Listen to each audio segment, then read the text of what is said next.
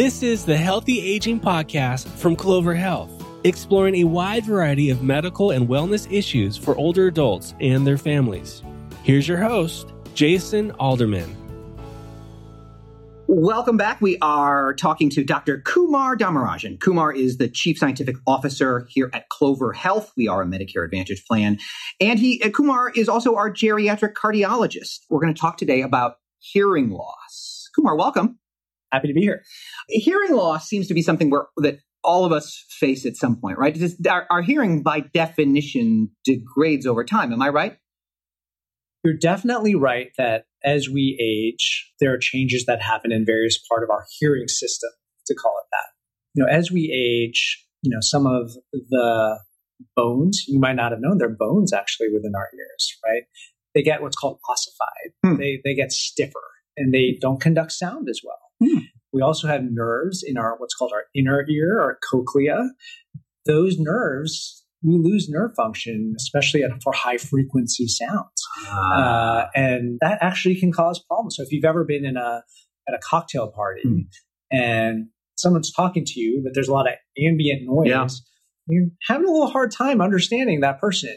Imagine that, but much worse, right? Because it's really that high frequency sound that gets harder to distinguish in many cases as we age. And that problem gets intensified when there's more ambient sound. And is this inevitable? Or is it like there's some folks with good genes or who do something specific that they avoid this? Or is it really just no matter what, we lose some of this as we age? It's not a no matter what. I mean, there is age-associated changes in our hearing, but it doesn't get significant for everybody, right? We all sort of have changes at different rates over time. And just to give you some statistics, for folks who are 65 to 84 years of age, 43%, so just over 2 out of 5, have hearing loss. And how do we measure hearing loss in that sense? What does that mean to actually have hearing loss? Right. So that's measured with a hearing test, right? And so a simple hearing test is something called the whisper test, where literally someone is behind you, you're covering one ear up with your hand, and that person is whispering. Whispering is actually 20 decibels, which is pretty soft. And other forms of talking might be 40 decibels. And so if someone's standing behind you whispers and you can't hear it, I think that's a crude way to say there's hearing loss. There's a much more advanced way. So if you go see a specialist called an audiologist, this person will really take a look at your hearing. You'll probably go into the office, wear some headphones, and that person will literally put different frequency sounds in one ear at a time and measure, your hearing there, as well as different words, so you can distinguish different vowels and consonants and things like that. And the interesting thing with hearing loss is those high frequency noises tend to be more consonants. And so you often lose the ability as you age to distinguish consonants. Vowels tend to be lower frequency and higher energy. And lower frequency tends to be higher energy. And so your ears can still pick that up. That's so interesting. I always liked vowels better. Yeah, so there's less of a chance that you lose them. How do you know when it's time to do the whisper test or get an audiology test? What's the tip off? Yeah, so the whisper test should be something your primary care doctor does every so often anyway. Now, it doesn't need to be something that's done every year, but it is part of a thorough physical examination. Now, I think if you are finding that you're having conversations with people, you're not hearing what's going on as well, or really understanding, or really that situation, you're in a noisier environment and you really can't understand what the person in front of you is saying, or you find yourself really looking at the lips to try and almost like lip read to get that understanding as opposed to really hearing the words. I think that could be a tip off. And frankly, oftentimes it's family members, right? They're going to say like, dad he's not listening, he's not responding. Well, dad may not be hearing what you're saying, right? Or dad needs you to like look directly at his face to understand because he's looking at your lips. But when you turn your head or you're in another room, dad's just not picking up on that. And it's often insidious, right? So age-related hearing loss is not an overnight event, right? It's not one day you're fine and the next day you're not. And so when things are insidious, it's harder to pick up on. It just becomes life, right? It becomes what you think is normal. You don't even realize that there's a problem there. And it's really sometimes a family member who saw you, let's say, a year ago or a couple of years ago, and then now it's like, I don't think Dad is understanding what I'm saying. He's not responding, or when I call his name, there's no sense that.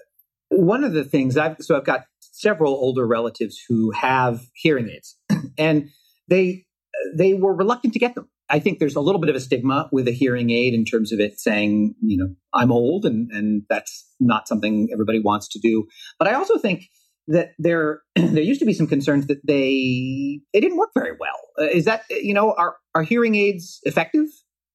They are effective. So for age-related hearing loss, the type we've been talking about, unless it's at the most severe level, and this is a very small percentage, hearing aids are better than no hearing in terms of amplification, because they've been designed to specifically amplify those high-frequency sounds that are lost. Now, hearing aids, as you say, historically, they've been really clunky, they've been stigmatizing, and I can't say any hearing aid now is truly invisible. They have gotten those smaller. They've gotten better. They're just like a really great microphone in terms of directional hearing. That technology has improved. And because they're smaller, they're less visible. They can be totally inside your ear with nothing wrapped around. Oh, is that right? So they're more discreet. Hearing aids in the past, I think, also were more likely to have static or feedback. So you'd hear that like whining sound or squealing sound sometimes. Right, and it's like it could cause ringing in your ear. So imagine putting something in your ear and having it cause that. So they've gotten a lot better at that. I also think a major consideration here is you need to go to someone who's a professional at that. So I don't think one can just go online, order hearing aids, and expect that they're going to necessarily fit well, be tuned to your specific hearing needs. You really need to go to a professional who's going to fit you for the right hearing aid, tune it to the right frequencies for you, and then work with you as to how you, put it in, take it out, how you store it, how you charge it. All of those things matter in terms of, the experience someone has with the hearing aid. And you're absolutely right in that they're underused. So the statistics show that probably only 1 in 5 people who could benefit from a hearing aid are actually using one. And even amongst that 1 in 5, people aren't necessarily using it all the times that they could be using it. And, the technology is getting better, but there's still hindrances. It might be hard for certain people to manipulate with their hands as they get older. They lose that fine motor dexterity in their fingers. Or once the battery dies, these are little things. It's not always easy to change the battery. And so, I think it's really underused. But one thing we haven't talked about is as hearing loss progresses, it's really an isolating effect that could have. Because people, you talk a lot about your family members. I have an aunt, and she's had hearing loss for some time, and I could just tell that as a result of it, she's more socially isolated. She's more reserved, but not in a personality way or a good way. She's just sort of more detached. Right? I can't join in conversations in the same way. You can't keep up and, jump in. Right. Yeah. And it can cause depression and things like that. And so I think hearing is something that's incredibly important. Unfortunately, it's hearing aids are not covered by traditional Medicare. And so, hearing aids can cost a couple of $1,000s, right? So it's not chump change. And so I think that's one area where Medicare in general has fallen behind. Men versus women for hearing loss. Is there a difference? Well, women tend to live longer than men, right? And as we age, as we said earlier, hearing loss becomes more common.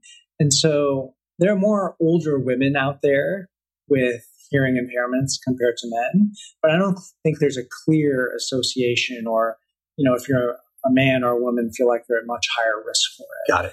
What can we do about preventing hearing loss? I mean, this isn't one of those ones like exercising and eating right. Is there, what do we do, whether we're a senior or we're younger than that, to help keep our hearing as strong as it can be for as long as possible? The most important thing we can do is try to minimize exposure to loud noises.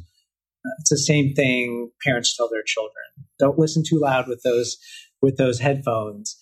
The same thing holds for older adults. The loud noises, especially of repetitive over many years can damage our inner ears, and our inner ears ultimately conduct the sounds that come in through our ears to our brain so our brain can perceive what's going on outside. So minimizing exposure to loud noise is definitely number one. The second thing is avoiding exposure to certain drugs that are what are called ototoxic or ear toxic. There are actually certain medications that can damage the inner ear. Common ones include, certain antibiotics. These aren't things we put in the ear. You're saying I'm taking a pill for something and it can have a side effect that hurts my ear. Absolutely. Really? So there's certain antibiotic classes. So there's a class of antibiotics called aminoglycoside, like gentamicin is an example. That's an intravenous medication. Okay. So you're probably not taking that at home. But there are other medications like erythromycin. Yeah, sure. I've been prescribed that before. Or tetracycline. You may have heard about that. I don't think taking a dose for a week or 10 days to treat an infection necessarily is going to cause a problem. But if you already have hearing loss, I wouldn't want to exacerbate it potentially with these medications unless there was no other good option. The other thing is generally for these medications to cause their most severe effects, you have to take them for long periods of time. But in general, I think there are things to avoid and talk to your doctor about. Is this medication or the antibiotic you're prescribing potentially going to affect my hearing? There are other medications like non-steroidals, like ibuprofen, aspirin, but really you have to take high doses of it for long periods of time. But those drugs can impact the inner ear. Really? Like these antibiotics, they can. Huh. And certain diuretics. So these are water pills, if you've heard that term. These are medications that help the body get rid of extra salt in water. Common ones here include, Lasix, which is furosemide, and another one called bumetanide, torsemide. These are medications generally taken by people with cardiovascular problems. Those can also cause problems in the ear, as can some chemotherapeutic agents. But at that point that you're getting treated for cancer, it's a trade-off for risk and benefit. But drugs can cause it, so minimizing exposure to those drugs is important.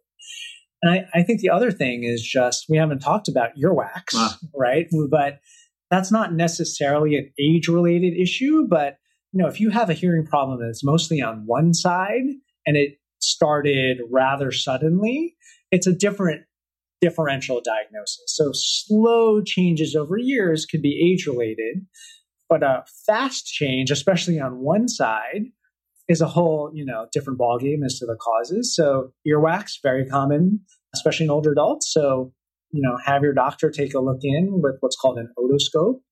Treatment for that is you put in some drops and he or she can flush it out and, out goes the earwax and hearing will be much improved. And really the earwax is just, our ear canal. So we have ears. We know what those look like. Sound comes in through those ears. They've been shaped in the funny ways that our ears look to be optimized for taking sound and following them and getting it into our brain. So there's the outside part, and then there's what's called an ear canal, and then there's the eardrum, right? It's called the tympanic membrane or eardrum. If there's a bunch of earwax and it plugs up that hole, well, sound is not going to get from the outside world to your eardrum, and it's got to come out. So earwax common. But really, for some older adults, if they come to your office and they're saying, doctor, I'm having trouble hearing, that's the first place you got to look. It's fascinating. And it's sort of like a topic that I think one doesn't usually discuss in polite company, but impacts us all. Do seniors develop more earwax as they age, or is it just a question of they've lived more years? And so there's, the more years you have, the more likelihood that it builds up? I think it's a combination of both, right? Earwax is a combination of dead cells and secretions, right? Because our ear canal is lined by skin. And, like all of our skin, we might not realize it, the skin on our hands and our legs, it actually, what's called desquamates, right? So our skin is constantly renewing itself. We can't see the cells coming off. Well, actually, you might if there's a whole bunch of dust. I think we're going into grosser and grosser grounds here, but, a lot of dust is actually skin cells. Interestingly, you might not know that.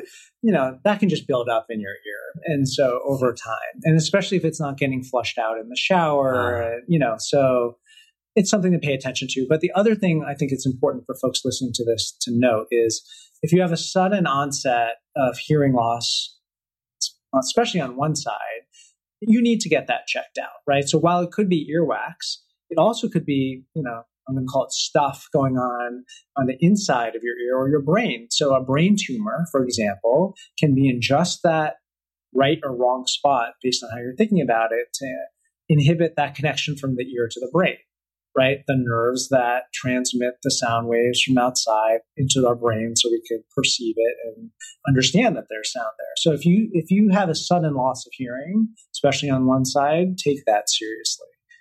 I want to go back to earwax for a second. I went to an audiologist a few years ago, and he looked at my ears, used the otoscope. And the first thing he did was admonish me for using Q-tips inside my ear. And I know that the Q-tip box says don't do it. And I think I'm not the only one who violates this practice by using it to clean the inside of my ears as well. It feels bad otherwise. Like it gets itchy. And how big of a deal is it for me that I'm using Q-tips on the inside of my ear? Yeah, I'm actually not sure that Q-tips actually do really help us clean our ears that much. I mean, maybe your ears are particularly gross. You say the nicest things, Kumar. No, but I think the fear of your audiologist is, are you going to push in just a little too far? And if you damage your eardrum, that could be a big problem, right? That could really impact your hearing moving forward. The other thing is, it's a blind stick, right? When you stick your Q-tips in your ears, you're not really looking in your ears at the same time unless you have a special mirror set up. I am definitely not. No, I'm doing it by feel. Right. And so the key here is you don't want to if you do have earwax, you might just be pushing it in further and you just have no idea that you're doing that. That may be undoubtedly true. But so then, all right, let's pretend that I stop being a scofflaw user of my Q-tips and violating the terms of use. What should I do? Should I literally just ignore it and, once every year use those drops and flush out the wax? Is there any safe way to deal with it? So if you know that you are, inclined to develop earwax, because it's different for different people. There are these drops. They're called, Debrox and other products out there. You can get that over the counter. You don't need a prescription for that. Essentially what it does is if you put the drops in your ear, much like you'd put drops in an eye, like for people who put saline or whatever eye drops they have, it sort of moistens the earwax. And then you can flush it out, like in the shower and things like that. And so I noticed you taking notes there. Maybe you're going to end up using this product. I have used it. I use it in conjunction with my inappropriate Q-tip usage. I do it, I don't know, whenever it seems like I can't hear so well, I'll use some of that. Do I need to talk to a doctor before I do that? Or is it okay just to get the drops, put them in as it says in the box and call it a day? I think you should be okay, especially if you've known that you've developed earwax before. There's generally not high-risk medications. And one other topic I just wanted to address that we didn't cover is something called a cochlear implant. I don't know if you've ever heard of it. Is that? I think I've seen people with those sometimes on the outside of their heads. Is that what that is? No, it's on so there's a way to tune it, right? But it is an implant inside, your body, in your inner ear. And so for folks who have really extreme age-associated hearing loss, right? So, you're not in that group where it's starting to happen, but you really can't hear, right? There is a way to actually, frankly, take the signals from the inner ear or essentially bypass our natural system, which is so broken down now that it's not working, and transmit sounds that are coming from the external world into our brain. Interestingly, Medicare, which doesn't cover hearing aids, does cover cochlear implants, but it is something that's effective for people who are at the most extreme, edges of their hearing. Now, it's not going to make them hear totally normally again, but it does allow them to experience the outside world. So if hearing aids just aren't working, they've reached the limit, there's another option that might work as well. Is that a surgery? It is a surgery. Wow. It's a surgery. Kumar, thank you as always. We've been talking today with Dr. Kumar Dhamarajan. He's our Chief Scientific Officer here at Clover Health. He's a geriatric cardiologist. Kumar, thank you.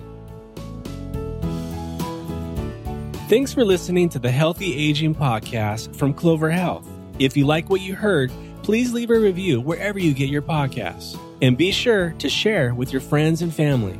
For more information about Clover, visit www.cloverhealth.com.